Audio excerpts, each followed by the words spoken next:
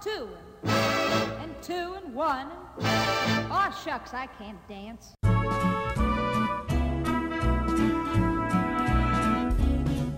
Hello and welcome to Stories from the OpenGov, a podcast dedicated to telling the stories about what open government and open data look like.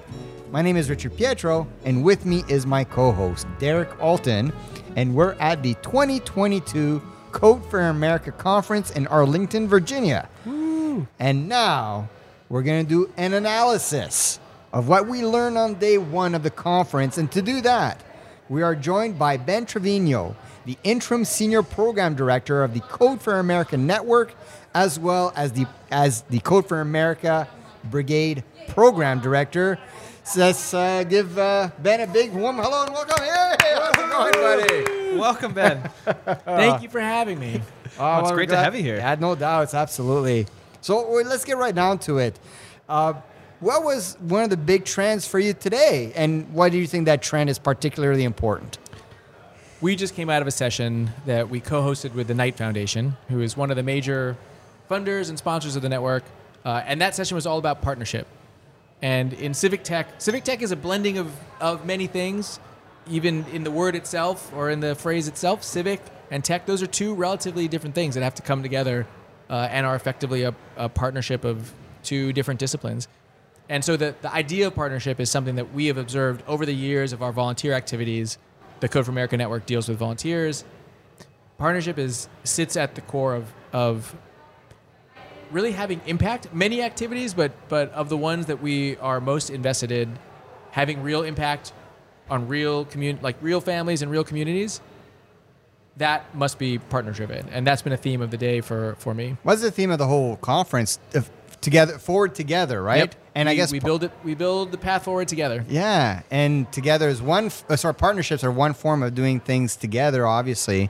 And actually, I'm going to ask for Derek because he's a big community guy, and let's go to that a little bit in terms of as a trend that partnerships are working together is obviously really important.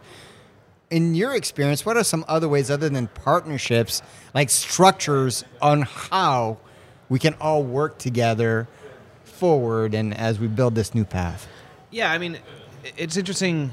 One of the things that's really sort of talking about trends around this that the summit really brought forward to me is the idea of just human interaction and relationships. So forget formal partnerships. It's the informal connections. I mean, we were talking about that a bit before we started recording this. That's right. And what the summit is doing, and different people we've talked to throughout the day have commented on this, is that it's giving people a chance, the Coachella of the civic tech space, for people to bump into each other and build those loose ties, those relationships, those sense of connections around common values and identity, that lays the groundwork for the partnerships to happen down the road, for us building a path together. It starts with these interactions that happen at stuff like the summit. And it was amazing to see because we haven't had a lot of this in a while. I mean, the pandemic has kind of kept us inside and away from each other, except through screens. And screens are great, but there's something different that happens when you come physically together in the same place.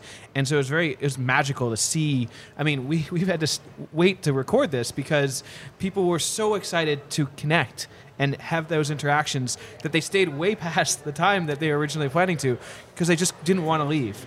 And I think for me, that was a really interesting trend that serves as a foundation to build the community that leads to the partnerships that helps us build a path forward together.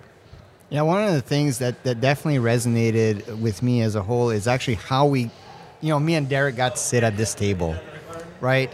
And we're just a couple of guys out in Canada, and we knocked on the door of Code for America, and it was not a formal MOU or statement of work. We're just like, we'd like to come and record episodes.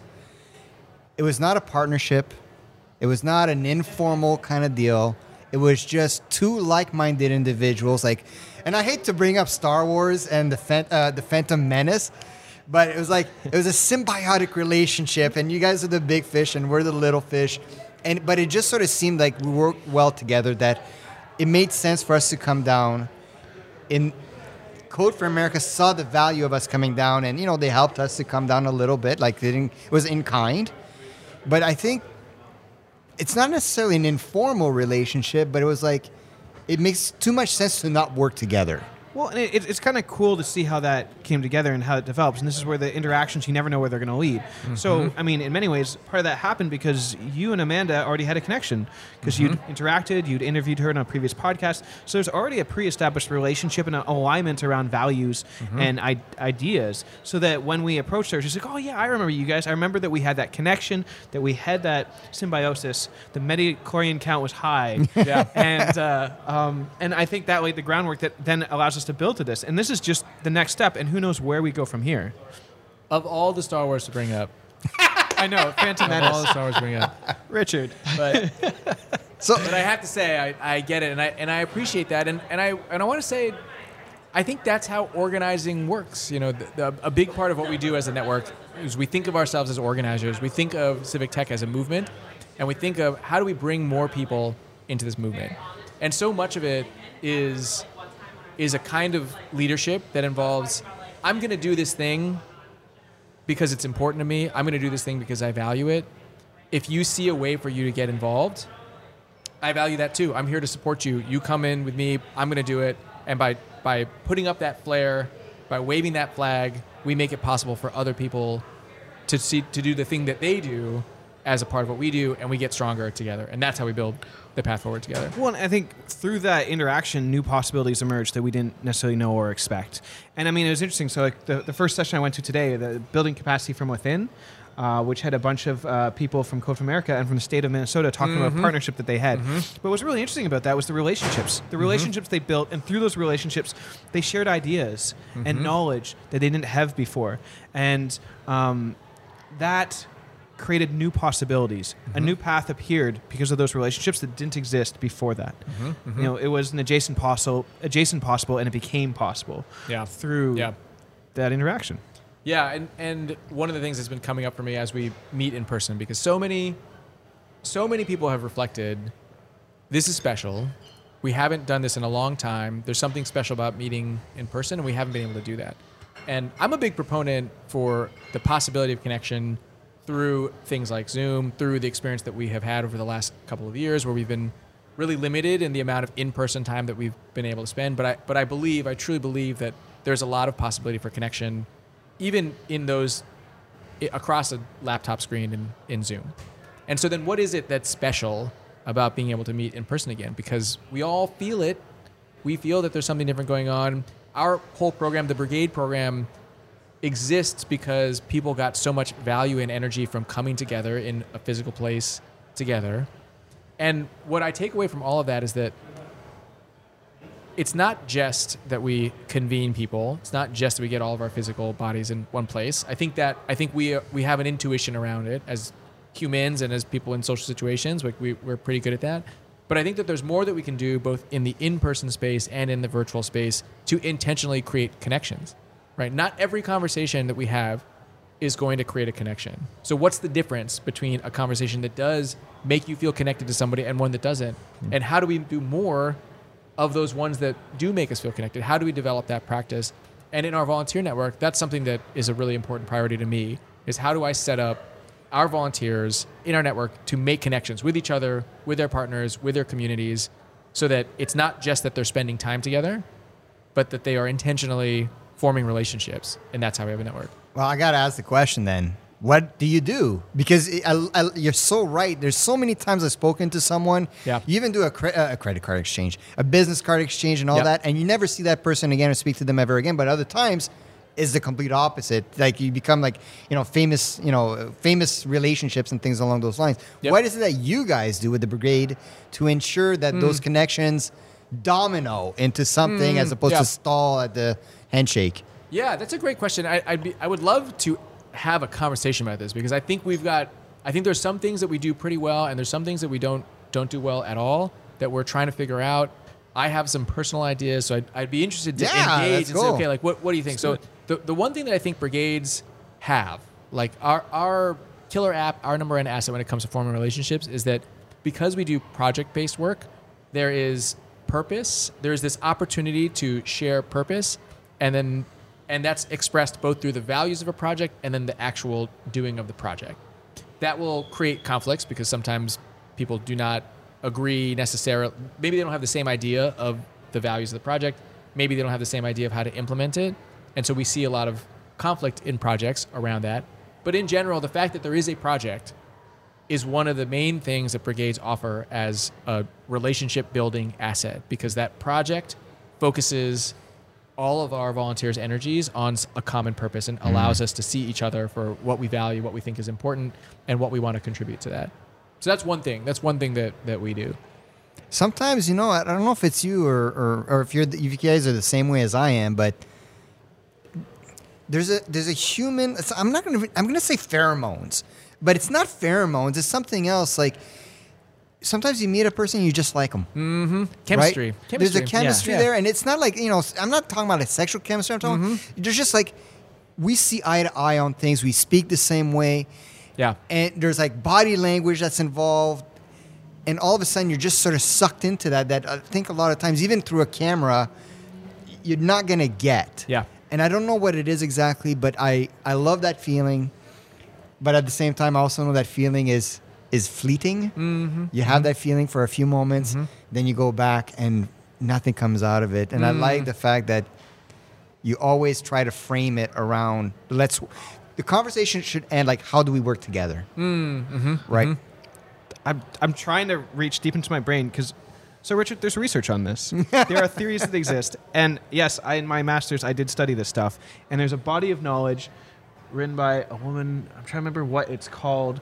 I'm gonna quickly look it up. But it's this idea of synchronicity, that this experience, and she uses it. She's redefining love as this experience in the moment where you are in harmony, and you can actually see it physiologically because. And you put people who are going through this experience under brain scan. You actually their brain, like the energy, like The brain waves are just literally like the same. It's the same. It's a carbon Wow. copy of each other. Wow. And so that's the physiologically, like what's happening is that the electrons are matching each other, the mirror neurons are matching each other in the brain. The chemicals within the body are matching each other and harmonizing. And the experience that we get is that experience of chemistry, that experience of connection, what she calls Love 2.0. Which I believe is the name of the book that I'm That is thinking of. possibly one of the worst way to label that thing. That is such a cold description of this wonderful feeling.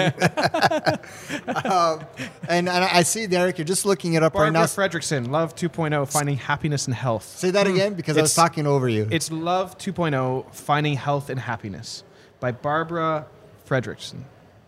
Oh, well, there you go. So, and it's I'm going to just a hard pivot in it right now because this is a day one analysis of some of the sessions that we all experienced today.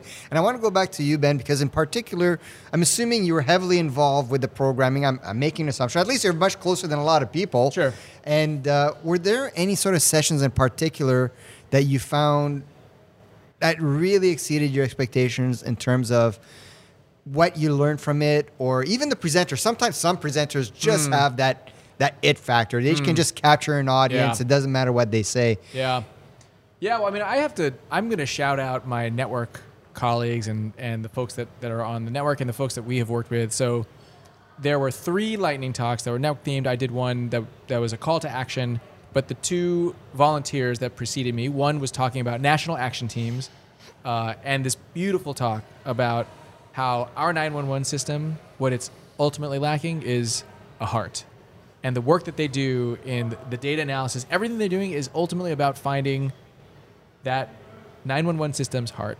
And Sorry, define heart in this because I'm curious to know what it's meant there. Yeah. So what she talked about is that the heart has 3 ingredients, and I'm going to test my memory to see if I can actually remember these 3 ingredients. One of them was vulnerability. The other was community, and the third one was you, as in participation, as in all of us. And so the heart of this 911 system, if we think about what is it that we're looking for in a system for our neighbors and ourselves of crisis response, how do we want to respond? What do we want this system to look like? We probably don't want it to be cold. We don't want it to be absent of relationships. We want it to be contextualized in relationships, and we want to be a part of it. We want to be part of it because we know that sometime we will be in crisis, and we will want people to respond to us. And so this collective perspective on 911 the way that she described that's having a heart, a system with a heart. And I thought that was beautiful. And I thought she lit up the room. I thought she just nailed that presentation. And one of our brigade volunteers, Isabel, came from Baltimore, so in the area, and talking about for volunteer activities that are happening here in the DC area, what does it look like? And she told her story of coming to Baltimore from Mexico, finding her place in a volunteer community of civic tech, but not being technical, and eventually stepping into leadership because she saw a way that she could be a contributor. She saw a way that this organization could reflect her values and the work that she wanted to do. And that's the story of the Brigade Network. It's not necessarily, you don't end up where you thought you were going to end up. And that's really important because our communities need that. We need to be able to be flexible and responsive because sometimes the solutions aren't what we think they are, but we're all here to learn about what those solutions are. Derek, do you have any thoughts on that? Because I have a million, but I don't want to commandeer. Go for it. I'm still just soaking it all in. You mentioned the element of a non-technical person entering a technical world like civic tech, and it's sort of a function of bad branding or bad marketing in a way that civic tech has to be called civic tech, right? Yeah. Because just by its name alone, you think it might exclude an audience. And for me, I am definitely not a technical person. I can't code worth a lick. That's my go-to line is I can bold in HTML, and I'm proud of that. And it stops there, right? But at the same time, there is, this whole session. One of the trends that I saw was, and we did a whole episode on diversity, equity, inclusion and accessibility. Yeah. There is a branding problem, I think, that we have in this space. Again, just from the word civic tech, right? Or politics. Some people will think about politics, and some people don't want to be associated with politics or government because they think it's what politicians. Exactly. It's politicians. It's House of Cards. It's the deputations of people ranting inside City Hall. The three of us know that it's so much more than that. This is a word that you use all the time, Derek. It's giving someone agency, control, and power, and the ability to change their government through other means. One of the go ahead. Sorry. No. I was thumbs upping, plusing everything that you were saying. One of the this is a line that I use frequently, and I've been using it for almost 10 years now. Is that civic engagement as a marketing tool, as a brand, is a terrible brand, in that. People think about picketing at City Hall. They think about, doing a deputation, running for office, giving money to politicians. Nobody, for the most part, want to do that. And on top of it, judges issue community service as punishment. Right? Talk about excluding an audience. Yeah. We're actively promoting people to not do civic engagement. Yeah. And I love that you're saying that non-technical people, is just as important for them to be in the civic tech world and others. And that. Yeah, well, I thank you for all those reflections. Those were beautiful, especially the judge issuing civic engagement as a punishment. Yeah. I love that. I'm going to remember that. So I'll give you an example that I like to trot out because some of my background's in transportation. So before working for Code for America, I launched the Honolulu bike share system, Beaky Bikes. So I worked in alternative transportation, and I worked for many years on a big rail project, a big infrastructure project we're building in Honolulu. The Honolulu Authority for Rapid Transportation is building an elevated rail system. So one of the complaints about the rail system, and there are many, one of the complaints is that it's old technology. Right, it's steel wheel on steel rail trains. Why aren't we using the newest maglev technology for our train? Right, and so that's interesting, right? Like that's a comment. And when you think about the history of trains, okay, let's go back as far as we can remember about trains. At one point, if you saw a train, that was mind-blowing. Like that was like seeing a spaceship come down from space because you had never seen anything like that. And it was and is technology. right? And we don't think of it as technology. Now it's a division of the federal government. There is a Federal Transit Administration. It's so blasé that it's like, oh, well, this is Old news. as institutional as it gets, right? But it is technology. And how many other things are we overlooking that are in fact technology, but from a brand standpoint, technology is laptops and technology is code and technology is radio waves and whatever, right? Like we think there's a concept that we have of what we think technology is. And to your point, I think there's a branding issue because it excludes some things that are in fact technology and would benefit from some of the ways that we look at technology and some of the things that we demand of technology. We demand that technology serve a civic purpose, or we demand that technology be equitable, or we demand that technology be diverse or serve diverse populations. And if we can look at things through those lenses, then it actually opens up a world of possibility if we look beyond websites and apps and laptops and computers. And I think that is one of the things that I hope comes out of brigades.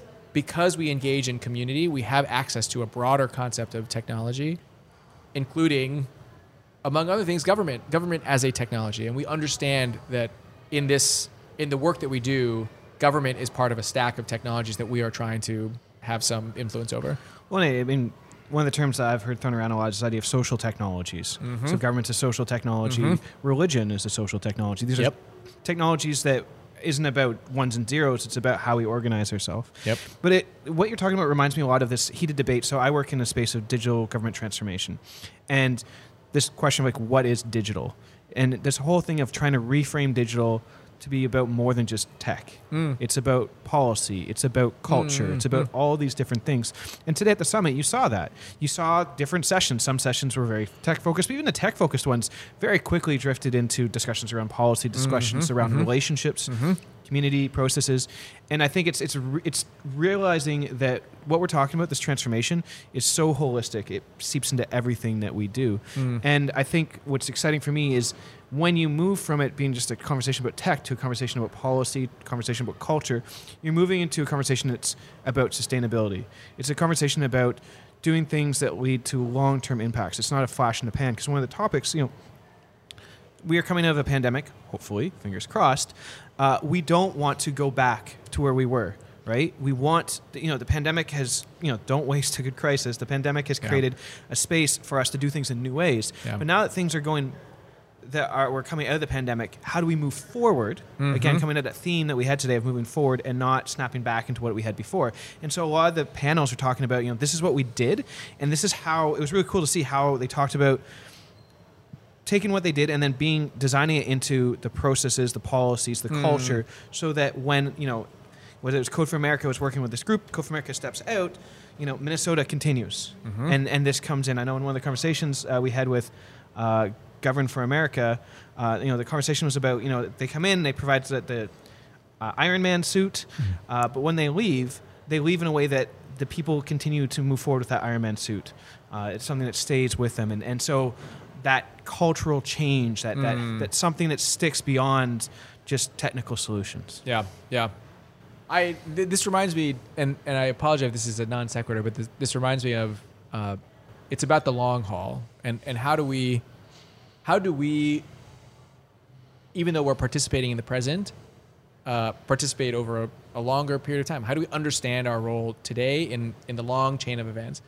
And I have been inspired by some of the technological perspectives that I've learned from indigenous people and native organizations. And one presentation I saw was about storytelling in native cultures. And the bar for storytelling in native cultures is 7 generations. So can you tell a story? So if you were trying to capture the value of a lesson that was learned in your lifetime, to communicate that story, 7 generations, 200 years, is a technological environment that is incomprehensible to the people today, just the same way that 200 years ago, that technological environment is probably incomprehensible to us. Like we don't have enough references to understand, even though we could read the history books and look at illustrations, we would not understand it. So what does it mean to send something of value 200 years into the future so that they can learn from that lesson, right? That is available. And the standard is to take this lesson and abstract it. So one of the parts of the process is to abstract it into something that is essential. And then the next part of the process is to infuse into the things that we will always have, characters, people, stories, to infuse those stories with that essential abstraction. And that story is the thing that allows you to communicate across disparate technological environments. And that was the solution to how do we make change over the long haul. Well, I find it really fascinating. It makes me think. So one of the people we had a chance to talk to earlier today was Victor from NASA. And NASA sending people into space, some of the thinking they had to do when they sent some of their early probes, the satellites that went way into deep space, is they had to think of how do we put messages onto these satellites that transcend culture, that transcend time, that transcends space. Yep. And just the thinking that needs to go into that, I think, is really fascinating. It's the same type of philosophy around the seventh generation thing. It's how do we communicate the essential pieces? Yeah. I want to ask you a question. Oh, sorry, go ahead. Sorry, you were going to respond to that. Go ahead, Ben, first. Just a quick response. I mean, I think as I reflect, when you take those two examples together, there's sort of a standard that is applied, right? The standard that's applied in that NASA example is what is going to cross cultures. We don't ask ourselves that question about everything that we produce, but we could, right? And so we could decide that this is a value that's important to us, just the same way that we don't ask ourselves, is this going to be useful 200 years from now? But we could. And native cultures did. And so what can we learn from that in terms of what are the outcomes? And do they align with the outcomes that we want to have, right? And especially ones like sustainability and being around for the long haul. I want to ask the both of you this question. Derek, you know the question, but I'm going to ask it to you, Ben, because it relates to something that's particularly near and dear to me, and that is exactly about storytelling. I hear all the time that we need more storytelling in government and civic tech, and I love hearing that because that's essentially what I try to do. However, there is a conflict or a dissonance about that, which is in order to have a good story, you need to have drama. You need to have conflict. Yeah. Government is not particularly good. And it's not their position to profile the drama or the tension or the conflict in a government process because it's bad business. It's a bad idea. It's not the right way to do something. And conversely, you can't really have a good story without having tension or conflict or drama somehow. And there are ways to go around it. You need a villain if you're gonna because you got to get over a hump. But the problem a lot of times in government is they just tell facts. This is what we did. This is what's going on, and there's no connectivity and no connection. When you talk about storytelling in the context of, indigenous tribes, they talk the story of their people. This is what happened, and these are the people. And that's another thing government is not good at is profiling their own people, right? That's because it's a politician's job to be the face and mouth of government. It's not the public service. So how do you reconcile all of that and telling really good stories that have conflict, that don't get anyone fired, that profile public servants that are reticent about being in the public eye? Yep. How does that, I wanted to spend a few minutes just on that issue. Yeah. So I have many thoughts on this. I really love this question. Thank you for asking it. So one thing that I would want to point out, and it's a partial answer, but I think it's an important framing answer. I think as constituents, voters, we need to take responsibility for how we hold government accountable. And if we say that if we see drama, we're not going to vote somebody in, that's on us. That's not on them. That's not on government. That is on all of the people who judge government based on whether we judge it a failure or not. And we need to realize that we are consuming the media that says this is a sensational, corrupt story. We need to own that we are looking for that story. And if we don't want that to be reality, we have to stop looking for that particular story. We need to look for a different story. And that is not anything that government can do anything about. That is something that we all, as consumers of media, need to take responsibility Don't watch the train wreck. It's so hard. That's right. Yeah. Or look at it differently. Tell a different story about the train wreck. Maybe it wasn't, there's different versions of the story. It doesn't have to be Jerry Springered. Right. Right. And I would argue that's mostly driven by us. I think it's probably like sugar, we are inclined to move towards certain things, and I think people are incentivized to push us towards sugar, things like sugar, but ultimately we are in control of that. We each of us can control our sugar consumption, right? And so I think that's part of the answer. The other thing that I think is important for all of us to realize is that we understand our world, for better and for worse. We don't understand it in the context of data. We understand it as stories. There are stories that we tell ourselves that drive all of our behaviors, all of our actions. Those stories, that's hardwired into our brains and how we think and understand the world. And those stories have all the characteristics of stories that we know. And that includes drama, that includes characters. All those things are necessary for us to understand. So our concept of ourselves includes drama. And if government wants to be a part of that concept, it's not an option to avoid drama. That there is no version. If it's not a real story, then people won't be able to internalize it. People won't have access to it. So I think a starting point needs to be to acknowledge, or at least to investigate, stories. My experience with government is not about the form that I filled out. It's about the story that I tell myself about that form. What did that form mean to me? What did that experience mean to me? What did it confirm about my preconceived notions of what government is, or what did it dispute? Those things are how we understand government. And until we can start on that platform, then we can't really start tweaking stories, because we need to understand what is the impact of a story on an individual. Well, and for me, this is, Richard, what makes the stuff that we do so important. We are trying to find ways of telling stories that make, public servants, the civic tech community, heroes that people want to heroes see them, that people see themselves in, they can empathize with, which means they're human, they're messy, they make mistakes, they're not perfect, they're relatable, they're vulnerable. And those are the stories we need to start telling more and more about, not just government, but like civics in general, and the people who are trying to make changes in their community, so that people have a model they can, shoot for, and it changes the narrative of how we talk about government and civics. Yeah. Well, let me ask you a question. So, is it necessarily true that a story needs a hero? Is that a version of a story, or is that all stories? All stories will have a hero. The premise of a series, I think. Let me rephrase the statement, which is, I think every story needs a protagonist. Yep.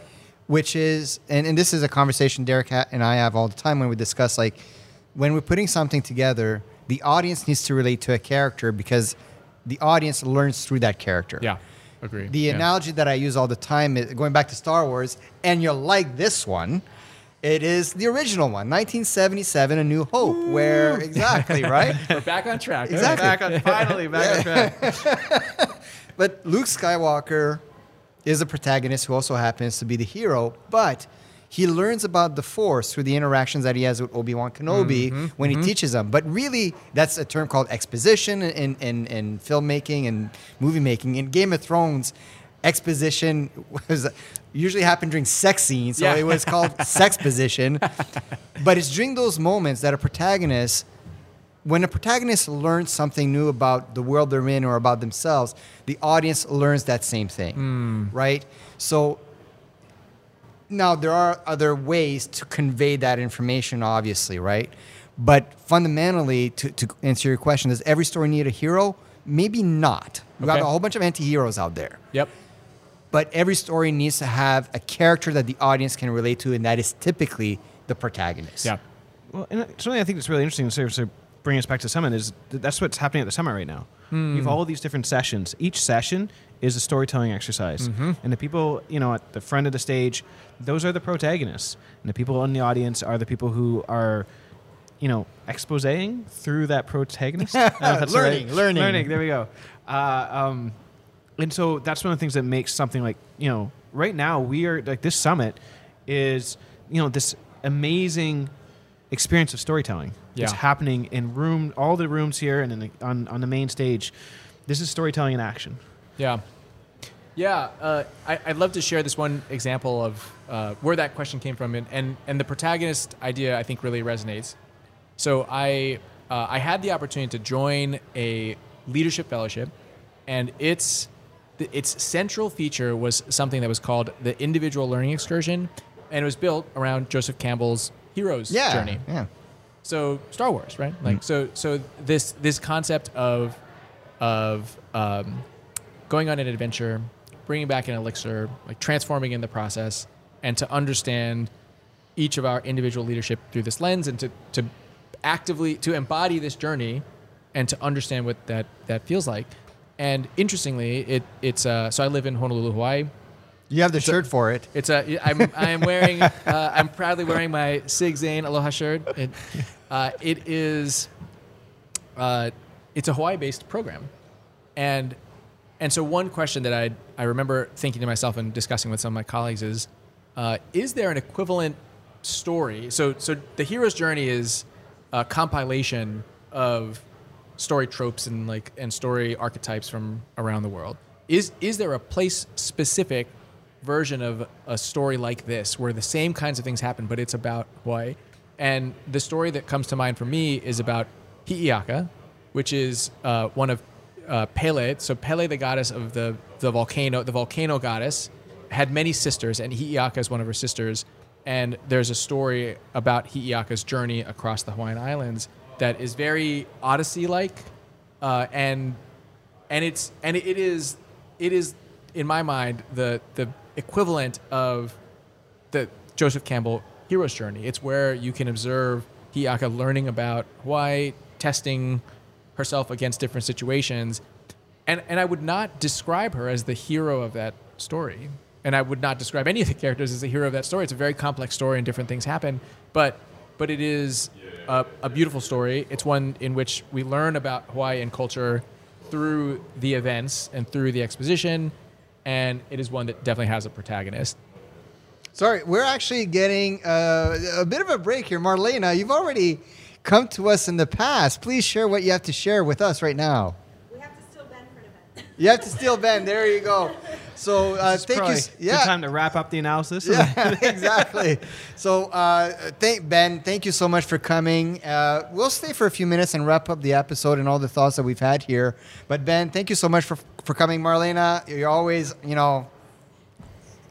Thank you we so wouldn't much. be here really if it wasn't for you, if we wouldn't have Ben. So Ben, Thank you so much. There What a you go. wonderful conversation. I really appreciate this. I hope to do it again, and I'll see you tomorrow. you bet. Yeah, Okay. absolutely. All right. Aloha. All right. So That we're was just fun. yeah, absolutely. and you know what? Again, another person. We've been blessed with so many great guests so far this day. Absolutely. It's been fantastic. It really has been. And there's just one thing. He had to leave through that Hawaii story for a moment, but there is something. He's talking about gods and goddesses and things along those lines. But there is something else related to Joseph Campbell, which is the power of myth, right? And that's what he's talking about. Government has really no myth aside from maybe colonialism, at least in Western society. And maybe we need to start some new... Well, I don't know if I necessarily agree with that. I actually think there are a lot of myths associated with government. I just don't think they're very good ones. There's this Yeah. myth of government being, very slow and bureaucratic and red tape, and these are all myths that exist around government. There's a mythology that everybody carries with them and is reinforced through the media, and every time government makes a mistake and the media captures it, it reinforces that narrative, that mythology that exists around government. So I think there is a mythology that exists. I just think it's a very unhealthy one and misguided one, and one that doesn't help us in terms of tackling the problems or fixing the problems. I agree, but I disagree at the same time, which is I think it's more the brand of government at that point, what you're discussing. When I'm thinking of the power of myth or the mythology of government, and as it stands today, is within our own world of open government, open data, in Canada, we'll say, we have quote-unquote mythical figures that set the groundwork for this work to take place. James McKinney is one of those individuals that really, he's the founder of Open North, and he did a lot of great work and set the foundation for us moving forward. The Tracy Lorios, the Michael Lanzer, the people, the Yuri Congas, that have been in the trenches for a long time and set everything for us. Those godlike figures that did the trailblazing 10, 20, 30, 40 years ago that we can hopefully relate to and look up to. And I think that's a little bit to what Ben was going towards in terms of this mythical figure that helped build Hawaii. Who are the mythical figures that are helping build this new way of government? If you want, actually, absolutely, yeah. If you want to come on in, we're just wrapping up our end of day relationship. So we're joined. Sorry, I apologize. We have. Sorry, say your name in the mic. Hi, my name is Mohit Rao. Yeah, you want to sit down for a few minutes and just give us your thoughts on how the day went today. Sure, why not? All right, We're doing this live. We're doing this live. Sorry for crashing your event, but No, it's all good. So, but we're gonna divert back a little bit and tell us a little bit about some of the sessions and some of the things you took away today from the Also, keynote. first, give us a background on who you are. Yeah, First things first, who are you? Welcome. And Sorry. tell us your story, and then, yeah. Yeah, so I'm. My name is Mohit Rao, and I lead the Code for America Brigade in St. Louis. It's called Oh, Open, okay, yeah, Open yeah. St. Louis. Yeah. Oh, nice. So I've been involved with my brigade for about 5 years. I've been in leadership for like 4. We mostly focus on like local government or organization work. We have a pretty heavy, like we used to be called like Code for St. Louis. So we used to be a very heavy like developer, but we're trying to like expand into policy now, into data. We want to try to like leverage our skills as technologists to help government kind of be better at what they're supposed to be doing. Excellent. Well, we should welcome you. So welcome. Yeah, Thank you. absolutely. Welcome Thank to the you, podcast. thank you.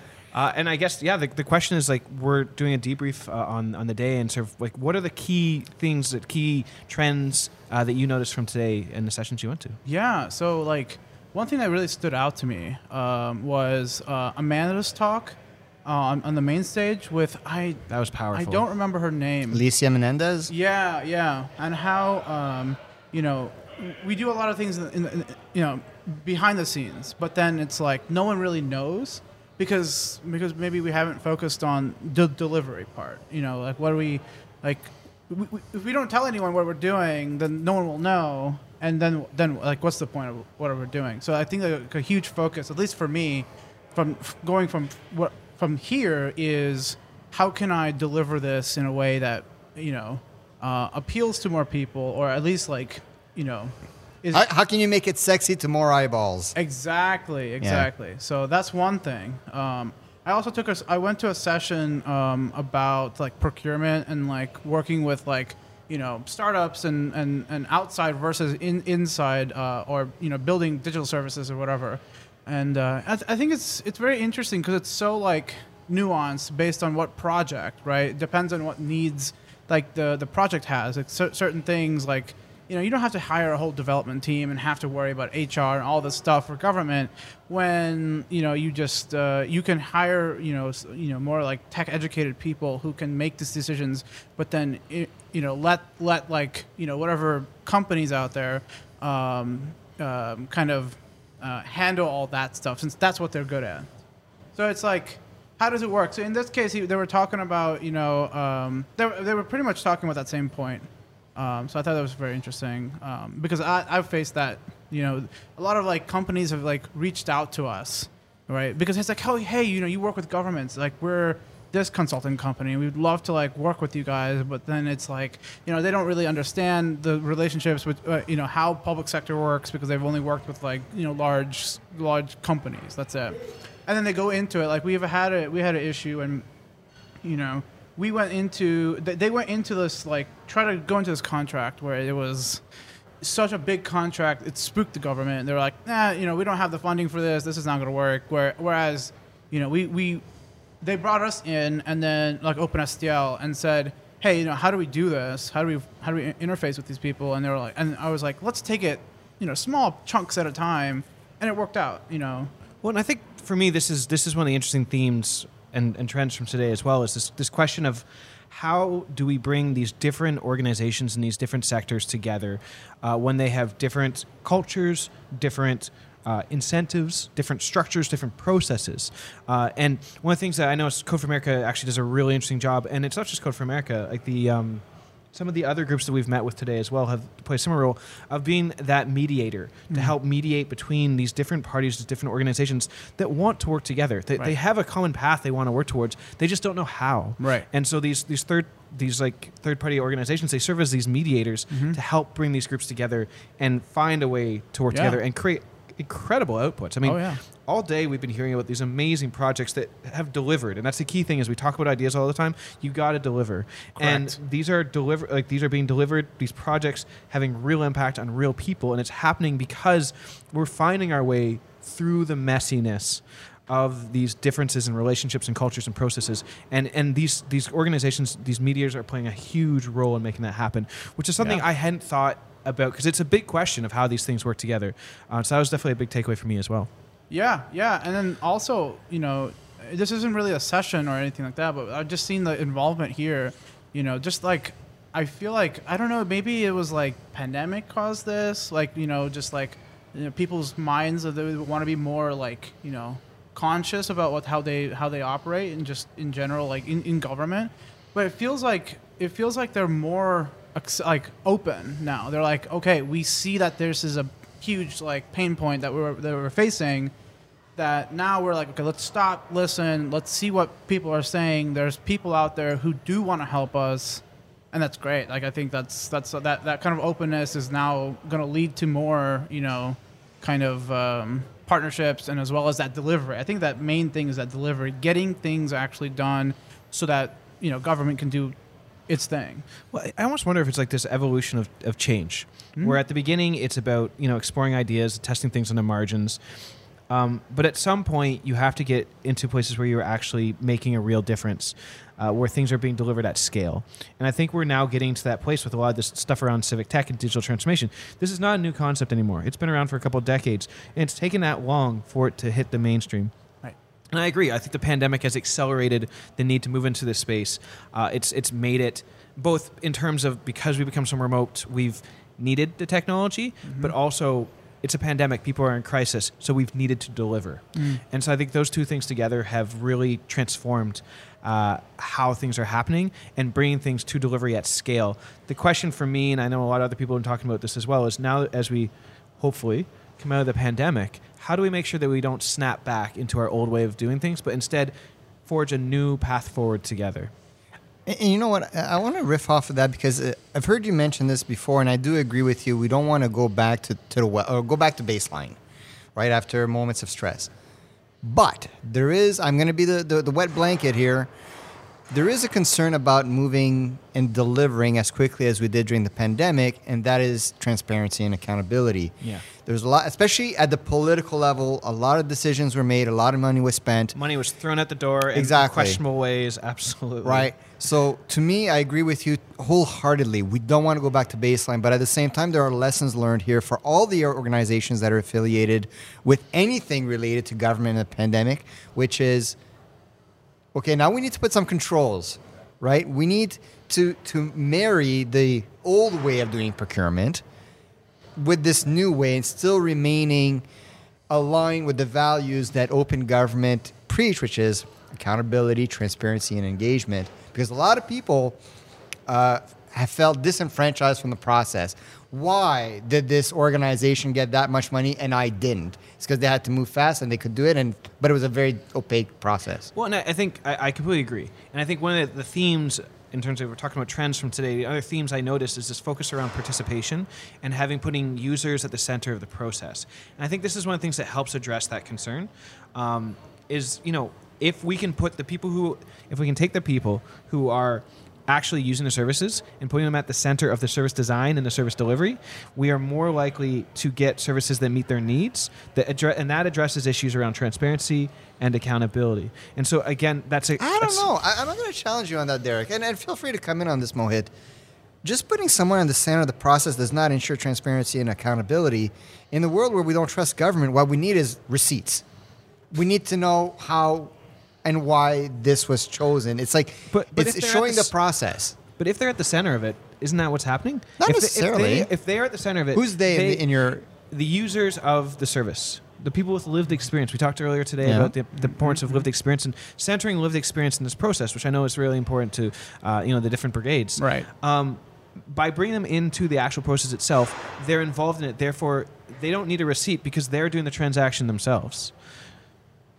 But you can't have, like, in the United States, that's close to 300 million people. They can't all be part of that process. Right. So this is what comes to mind. So we're talking about heroes and mythology around government, and there's a big hero within the government of Canada, Laura Wesley, who's done a lot of amazing work in a bunch of different areas.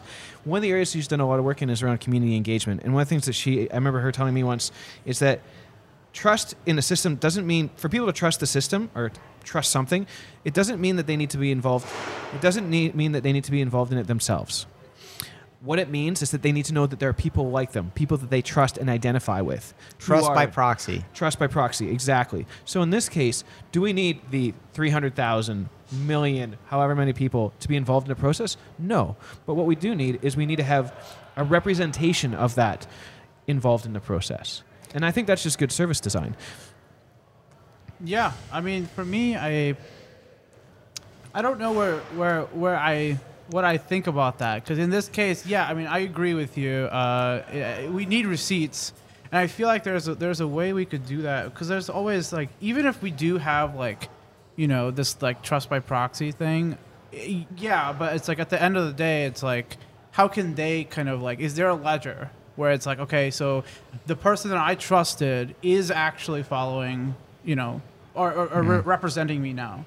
Right, because that can change. Like people change their minds, or people change their viewpoints, and at that point, maybe they'll have to find a new person that they trust, or they do it themselves. So I think in this case, like there are certain like initiatives that I've seen like only like participatory governance, right, where it's like, can we use technology, right, to kind of facilitate this discussion where it's not just a forum, but in this case it's like it's voting, and it's like proposals, and that's how we do it. I mean, there's a lot of European cities that have done it. I mean, New York has done it with some of their like, I guess, lesser of importance processes, but eventually I feel like if we get in that culture of like asking the public, then we can eventually do that too.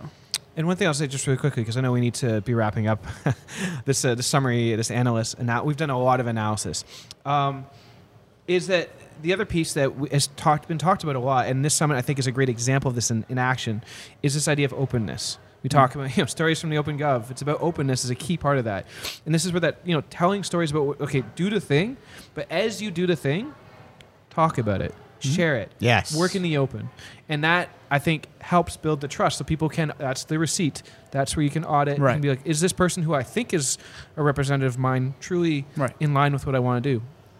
I think that is so key. That's why what we're doing right now with this is so important in terms of sharing this out to the public, so people can audit, what's happening at the summit. They can audit some of the different projects that are happening and feel that they can trust it because they can see it.